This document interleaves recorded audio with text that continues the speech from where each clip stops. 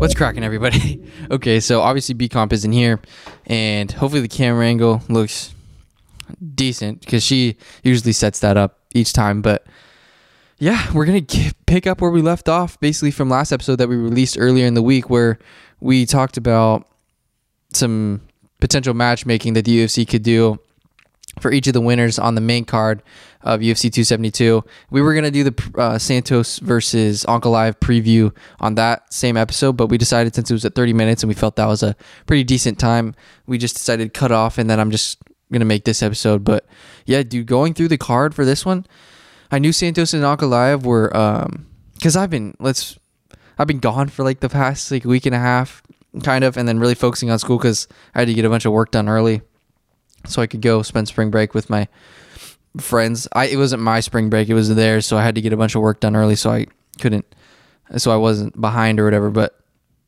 so I didn't get behind. But UFC and sports kind of took a little bit of a back seat there for a second, but I was still following the fights closely. I watched the main card of UFC 272, and actually before I filmed the episode with Bianca for our most recent episode, I rewatched most of the fights on the undercard.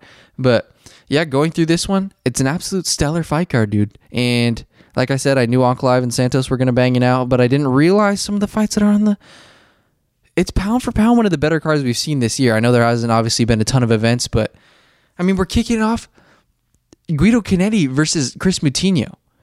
The absolute legends of the sport are going to be the second fight on the card, and they're going to kick off the night with a bang. And in my opinion, I wrote this down in my trusty notes that I'm probably barely going to refer to as I get so sidetracked, but I honestly believe this is going to be, if we're not careful here, if some of the other fights are duds, we're going to be looking at fight of the night here, because I know that some of the cards that are technically like on them that aren't prelims, I mean some of the fights that aren't prelims, there's some bangers there, but in terms of all around guaranteed fireworks, you can't look any further than Guido Canetti versus Chris Moutinho. Both of them can eat shots, both of them can put you down. Hella volume, good cardio, like extremely powerful, like I don't know. I'm just really excited to see how Chris Moutinho does, considering he has such a tough test in his UFC debut against Sean O'Malley. And then I was super impressed with how Guido fought in his last fight against Mana Martinez, despite being 42 years old. He looks fantastic for 42. I want to say in his last few fights, he's fought, who was it? Dana Bakary, who's got absolute concrete packed into his fist. And then he lost to Marlon Vera, and then he lost a split decision to Mana Martinez. He lost all his last three fights, but that resume is insane. He's fighting absolute studs in the most stacked division in all of mixed martial arts, and no matter what promotion you're looking at. But like, it's gonna be fun. I'm looking for a split decision absolute banger. I don't think anybody's gonna get finished, just considering how tough they are. I think we're going to see all aspects of MMA in this fight, because I can see it going to the ground. I really believe somebody's going to get dropped. It's going to go to the ground. There's going to be fun scrambles. There's going to be fun, fast exchanges in the pocket. And yeah, this is my pick. This is my fight, my personal favorite fight on the fight card. It stood out to me amongst a bunch of other bangers. But I guess let's just start off the episode, though. Now that that's out of the way, let's start off the episode with kind of the light heavyweight picture, and then I guess just the implications that this fight holds. So we're going to start from the bottom and go to the top. But Ankalaev versus Santos. I mean, Thiago Santos, he's been on kind of a skid lately, but he got that dub over Johnny Walker, and then Magomed, I don't know. In my opinion, like I've said in prior podcasts, he is the best light heavyweight in the UFC, and I believe best light heavyweight walking the face of the planet, just given the fact that he can move like a middleweight, move like a welterweight. He's got great stand-up, and then what are you going to do, take him down? No, I don't think so. And then if somehow he does get it to the ground, you think you're going to hold that a 6'3" Dagestani man, or what does he fight at, Makachkala or whatever, Russia? You're not holding that man on the ground for very long, okay? And so that's why I believe he's the most well-rounded light heavyweight in the world. And am I crazy to say this? This is basically what I want to talk about, is the light heavyweight division, ever since John Jones has been there, has been for the most part, pretty non-competitive. And then we had the weird little stint where Jan Blachowicz was champ. He deserved it. He got his money, got his cash, but everybody knew it was kind of a weird situation because, like, it's just strange knowing that somebody else is the champ when you have a John Jones out there who is just leaps and bounds better than everybody else. So it's strange seeing a guy who is kind of a toss up there in the division who went on a hot streak, seeing him being the champ. It's good for him. And we're seeing a similar kind of thing with Glover. Glover is fantastic. He put on an amazing performance against Jan, but I don't know. There's just so many good young contenders out there that you just believe are just, I don't know, ready to take the throne sooner than later. And so we obviously have here, okay, so let me lay out the picture for you. We got Jiri Prochazka obviously fighting Glover Teixeira. That fight's going to be extremely interesting, but looking at who's going to be next, it has to be Magomed Ankalaev. Am I crazy to say that? I know we've got obviously Jan Blachowicz up there still. We don't want a rematch in there between Glover or a fight against Jiri Prochazka. It doesn't really make any sense. And then we have Rakic, the fight between Blachowicz and Rakic. That was supposed to happen, but then obviously Blachowicz had to pull out with an injury. It was his hand or something. And then we have Lionheart Smith. Okay. Lionheart and Rakic. I think that is the fight to make. I am just really torn on what to do with Blachowicz. But then I really believe you give Ankalaev the next title shot. But then what do you do with the guys like Paul Craig and Jamal Hill? Jamal Hill, he deserves, and let me pull up the rankings really fast because Jamal Hill, as we've seen it with obviously in the in the heavyweight division with Taito Ivasa, let's shoot those guys up to the moon. If you believe that they can get the job done and you think that they're prepared and they're vets, by all means, shoot them to the top. And I have another interesting proposition that we'll talk about later that doesn't have anything to do with this fight card, but we'll talk about it. But Jamal Hill, would it be crazy to leapfrog him to 3 or 4 against Rakic or Anthony Smith? I don't think it'd be crazy. Maybe you give Jamal Hill Thiago Santos if he loses to Magomed Ankalaev. I don't know. But I really believe Jamal Hill, he gets people excited. He gets people out of his chairs.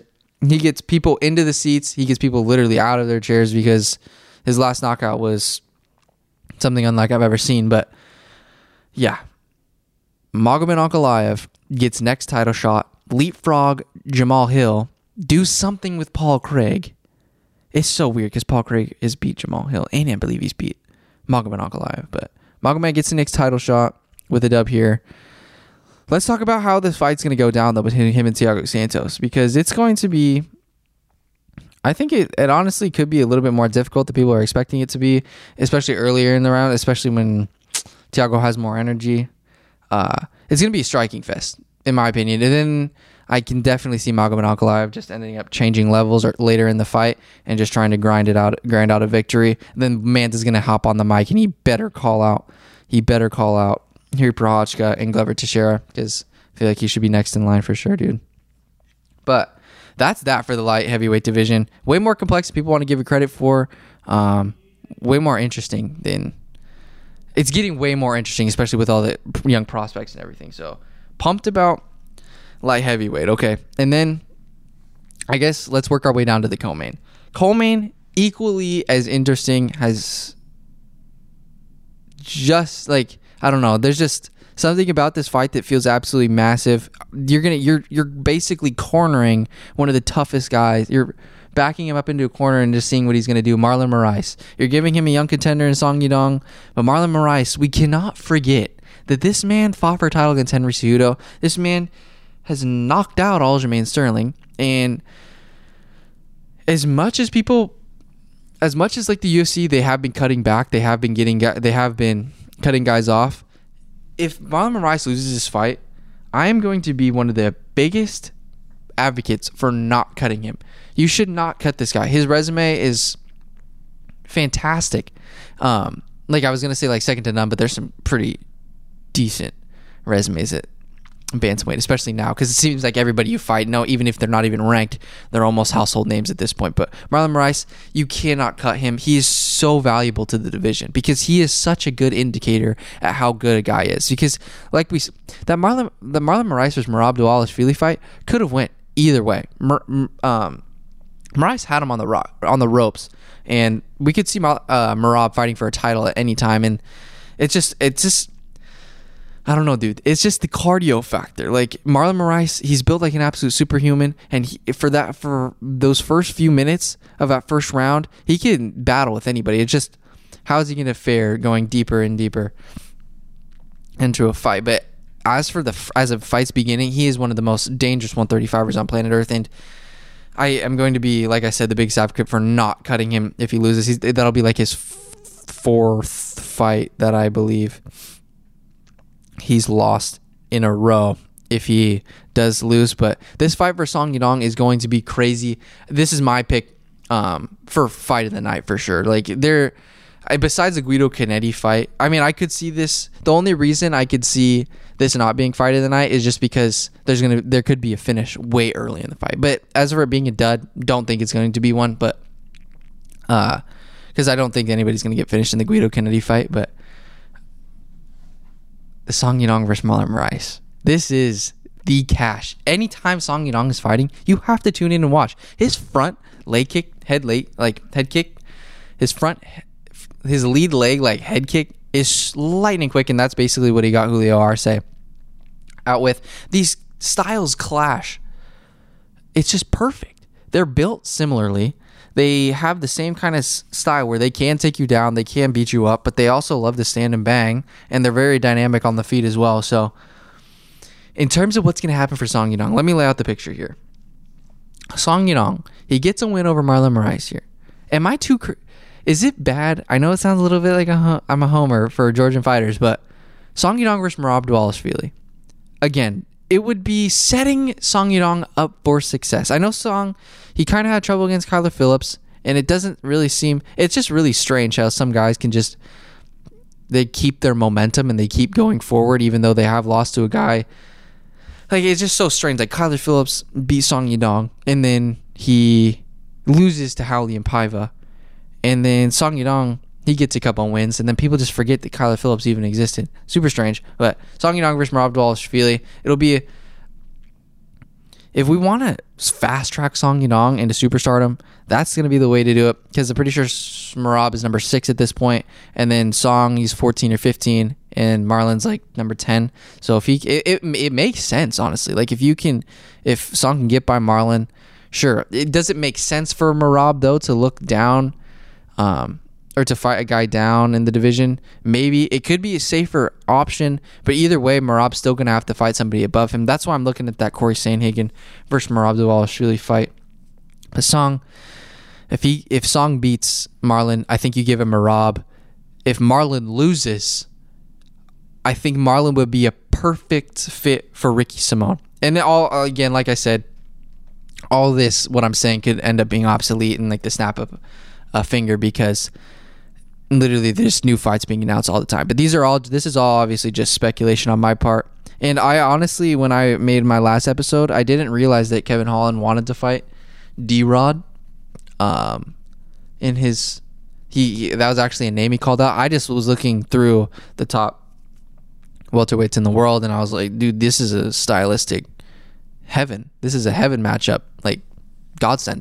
If Kevin could fight D-Rod, so I didn't know that. Didn't want to think I'm stealing from MMA Junkie or anything, you know what I'm saying? But yeah, Marlon Moraes, if he wins, I have no freaking idea. He's in a really unique position though, where if he wins, he can save his career basically. And he's backed up against the corner, and this is a dangerous Marlon Moraes to get for Song Yadong. This is going to probably be the toughest, in considering his last fight out against Merab.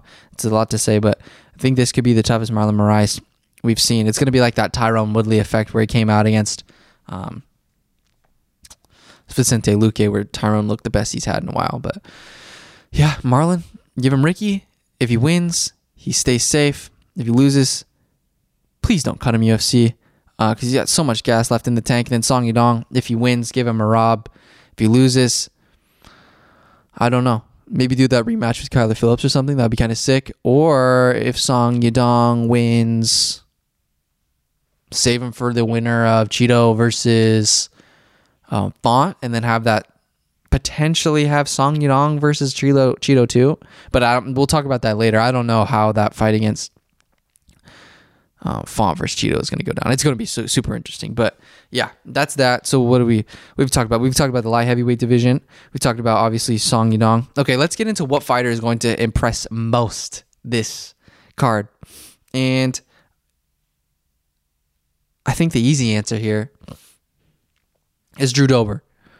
He was going to fight at his original fight, I think, fell through. And then he's going to be fighting Terrence McKinney, and Terrence McKinney is hitting the UFC by storm. Like, he is taking out, basically, he took out Matt Favola, and then he took out fantastic prospect in Faraz Siam super early in the first round. Both of them, he only has like 2 minutes and 7 seconds of total octagon time in 2 fights, which is insanity. But people are freaking about Drew Dober, dude. This guy can stand in there against, he did, considering what I've seen Islam Makhachev do to other guys, like, Drew Dober did pretty freaking good.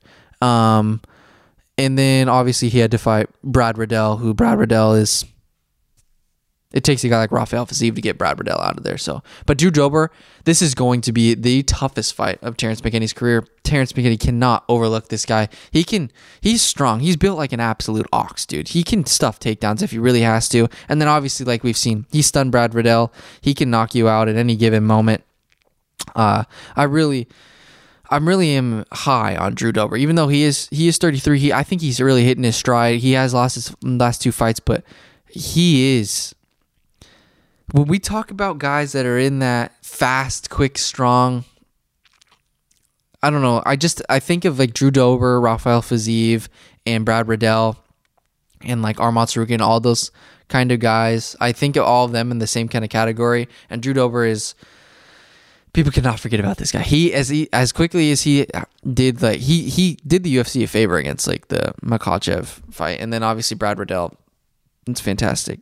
It was a fantastic fight for as long as it lasted, but it actually did last the whole time. But Drew Dober took some serious shots. I don't think Terrence McKinney is going to finish Drew Dober here, but I really think Drew Dober is going to bounce back. I think he's going to. This could be the beginning of like a Drew Dober run, in my opinion. I think he's going to be. He's the dude to watch on this card in terms of a guy that's going to bounce back. Okay, then I guess my next favorite fight on the card, Alex Caceres, dude. His fight against Sung Woo Choi, didn't think he was going to get past Sung Woo Choi, but he ended up doing it. And now, what is he on, like a 5-fight win streak now in the featherweight division, which is fantastic. Love Bruce Leroy so much. He's on a 1, 2, 3, 4. Yeah, he's on a 5-fight win streak. And he's fighting Sadiq. Sadiq had to fight Arnold Allen, who Arnold Allen his uppercut is so sick. And then his whole entire Arnold Allen's game all around is just fantastic. But Sadiq Youssef's going to be a tough out. He's so strong. This is a tough matchup for Alex Caceres, but I just think Alex Caceres can find a way, dude. I think he can find a way to get it done. And I know I sound like a homer here, but Caceres versus Chikadze. Oh, no, the winner of Caceres versus Sadiq, put him up against Giga. I think it would be a good matchup. It's a good matchup for Caceres because they're both kind of long guys, and if the fight gets to the ground, it could be in Caceres' favor. It's just a matter of getting it there because Giga, I don't know what Giga's suspension is like considering how much damage he took.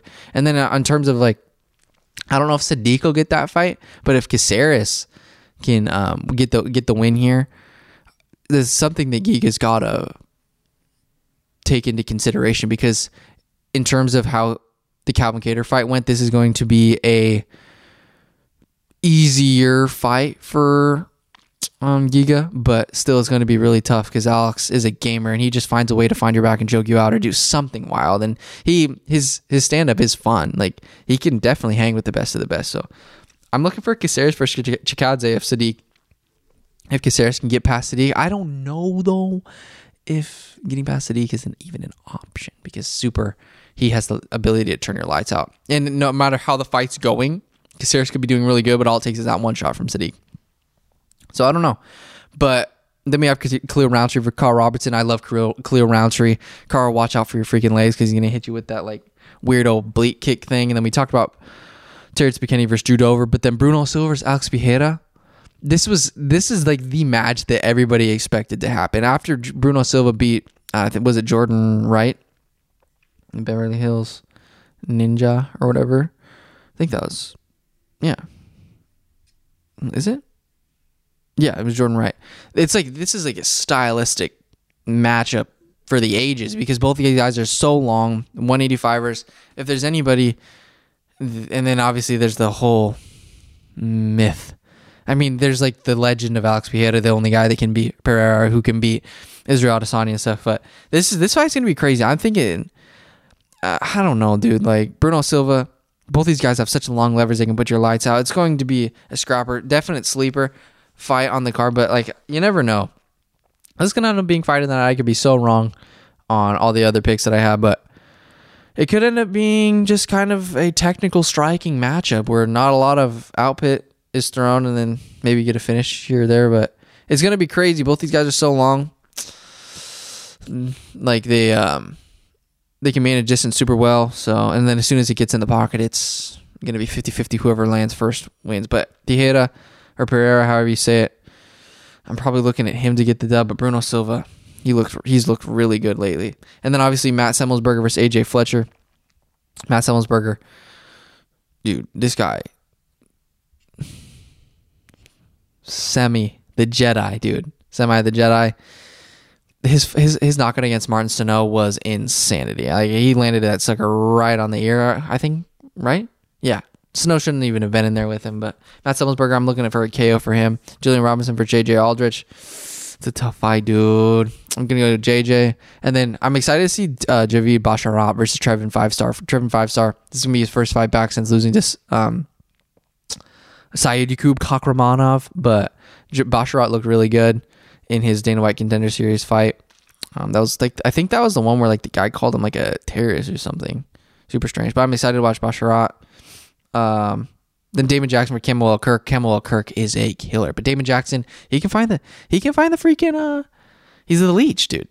He can find a submission anywhere if it goes to the ground, even if it's a dirty fight. You know, he beat Charles Rosa, who Charles Rosa is fantastic. His only really loss since we've hit the year 2020 was against Ilya, and Ilya is pound for pound one of the best 145ers. Or I guess he's going to be a 155er now, maybe. So, yeah.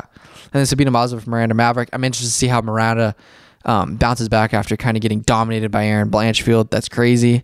Because, like we've said, like Miranda Maverick, she is probably going to be one of the world flyweight championship contenders here in the near future, considering how young she is. Like, give her 3-4 years, she's going to be right up there.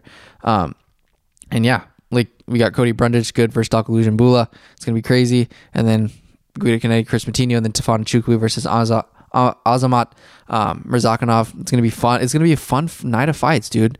And then, yeah, like big implications, like we've said, dude. And then also, I want to kind of get into some of the newly announced bouts. So it's going to be fun. But I got the text from my friend last night that we're going to see Michael Chandler versus Tony Ferguson. It's going to be crazy, dude. Tony Ferguson versus Michael Chandler. Like, at first when I heard it announced, I instantly was thinking, like, Michael Chandler is going to finish Tony Ferguson, and that probably would be the case if this was, I don't know, 3 years prior. Like, if this was 3 years ago, I would definitely, or 3 or 4 years ago, I would definitely give Tony Ferguson the edge against Michael Chandler. But this is the thing. I think the UFC really is trying to set up Michael Chandler because they think they have more like, it's just really tough. I don't want to sound like disrespectful or anything, but Michael Chandler, I feel like he's got more to offer to the UFC right now in terms of challenging for a title. So they gave this fight to him for that reason. Because Tony Ferguson, I'm not going to count him out, dude.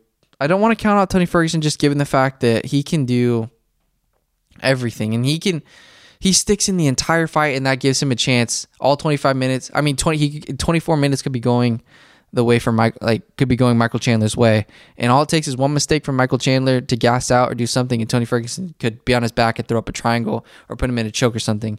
But choking out Michael Chandler is going to be a tough task, considering man is built like an absolute tank. But yeah, I really believe this fight is just meant to keep Michael Chandler relevant in the lightweight division. It's gonna be from here on out for Michael Chandler, though, considering how many absolute slayers there are in lightweight. This is going to be Michael Chandler's.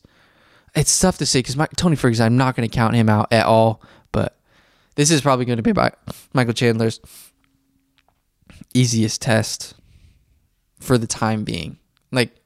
This is because if Michael Chandler can get past him, it's gonna be Fazeev, it's gonna be Armands, and it's gonna be Beneil Dariush's. It could be maybe a Conor. That would be crazy. I don't think that Conor versus Jorge Masvidal thing is going to happen.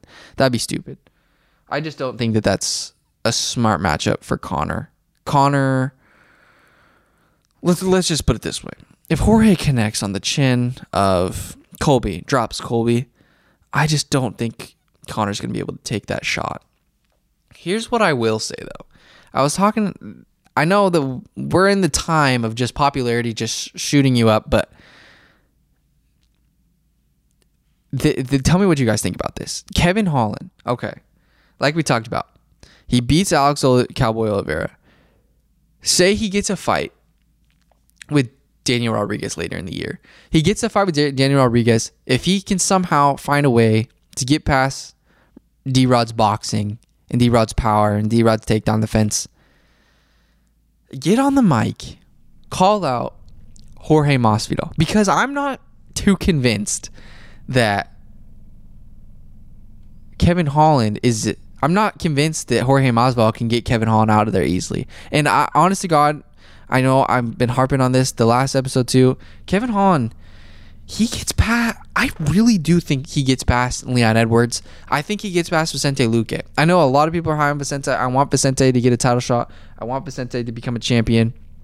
But I really do believe in Kevin Holland's ability to work his way up the rankings fast. And if you had a fight against Jorge Masvidal versus Kevin Holland, I'm really interested to see what the poll would be. I obviously don't have a ton of followers, so I can't do a poll yet, like on YouTube or something. But I want to know what people think, how that fight would go down, because I think Kevin's got an equalizing factor in his hands. He can keep people at distance.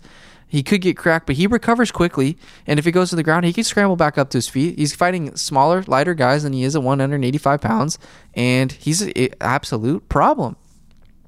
So, yeah, I think if he gets by a guy like D-Rod, he might have to fight one more time before he gets a top-ranked guy, but get on there and call out Jorge Masvidal. Jorge would be down. You don't have to worry about grappling. You don't have to worry about anything. Jorge, that would be... Because Kevin sells fights. Jorge sells fights. It would just be one of those super fight kind of deals. Like, just do it, dude. Out of all the fights, like Colby Covington versus Dustin Poirier, all these blah, blah, blah fights, like Conor McGregor versus Nate Diaz, I would want to see a Jorge Masvidal versus Kevin Holland fight over all of those. As much as I want to see Conor McGregor fight again, I would rather see Kevin Holland fight Jorge than I would want to see Conor fight Jorge. Mostly because I love Conor, and I don't want to see him get knocked out again. But that brings up an interesting topic, though. Like, Conor, let's fight. Let's do the Nate Diaz trilogy. I think that's simple. I think you just got to do the Nate Diaz trilogy, and that's that. But as for circling back to the original topic, Michael Chandler versus Tony Ferguson, I'm taking Michael Chandler all day. Not going to count out Tony Ferguson, but UFC they know what they have in Michael Chandler, and they know what he brings to the table. Not going to count out Tony, though, dude. I can't keep saying that enough. And then obviously we have the Rob Font versus Marlon Vera. We mentioned this prior. Rob Font versus Marlon Vera. It's going to be a striking battle, and it's going to be fun. And Rob Font, he boxing so clean. Marlon Vera, stand up so freaking clean. Got those front kicks to the face, front kicks to the body, like teeps. I don't know. It's going to be fun, dude. I don't think that fight will go to the ground. Is there anything else? Just crazy topic. I don't know. Like Tai Tuivasa versus Stipe Miocic. Maybe that could happen. I don't know. Let's go on ESPN MMA, see if there's anything. All of the ESPN MMA stuff is literally just Jill Sonnen thinking Jorge versus Conor. I don't think that's the move. It's a big moneymaker, dude. I don't know. But yeah. Oh, Robert versus Vettori. That could be crazy. Robert Whittaker versus Marvin Vettori. That's something to look out for. But yeah. Fun, exciting times, boys. Is there anything else, yeah. Hopefully some of my stuff, I've made a lot of predictions today. Hopefully some of the things actually come to fruition. I want to look at the UFC rankings really quickly because I want to just see what's there. So we got, okay, if we were to restructure the rankings though for lightweight, what would it be? So we've got Gaethje at 1, Poirier 2, 3, Islam 4, Dariush 5, Chandler. I think that's right. Then you got 6, Dos Anjos, 7, Tony Ferguson, 8, Dan Hooker, 9, Gillespie, 10, Connor. You know, I'm probably going to have to say that I would take Tony Ferguson, Dan Hooker, and Conor McGregor. Greg Gillespie's pretty solid. But I would take Tony Ferguson, Dan Hooker, Conor McGregor, and swap that with Fiziev, Arman, Mateusz, Braverdale. There's killers coming up. That is so scary. That's like looking out in the ocean and seeing a freaking shark with its fin coming towards you, dude. There is some serious slayers coming out, and lightweight is going to be so much fun. Same with basically every other division, I guess. Yeah, craziness. Okay, guys, thank you so much. This is around 30 minutes long. So many fun fights. I'll think of more, and I just love to say like I told you so. But yeah, like I just get so excited when they announce fights and it's something that I actually predicted, even though my guesses are usually pretty relatively educated. But you know, we can be more. I feel like this tied to Evasa kind of thing is just kind of making people be more optimistic with what can happen, because you can be a number 10, 12, 13 spot, and if you have enough hype behind you, we're going to throw you up in the top 5. And that's what's going to happen with like Hamzat too. Like there's going to be some crazy matchups here soon, and it's going to be fun stuff. Rankings, sooner or later, the rankings aren't going to mean jack, because as we've seen in bantamweight, the difference between a guy like Adrian Yanez, who isn't even ranked, and a guy that's in the top, I don't know, like 8 to, I don't know, like top 12 to 8.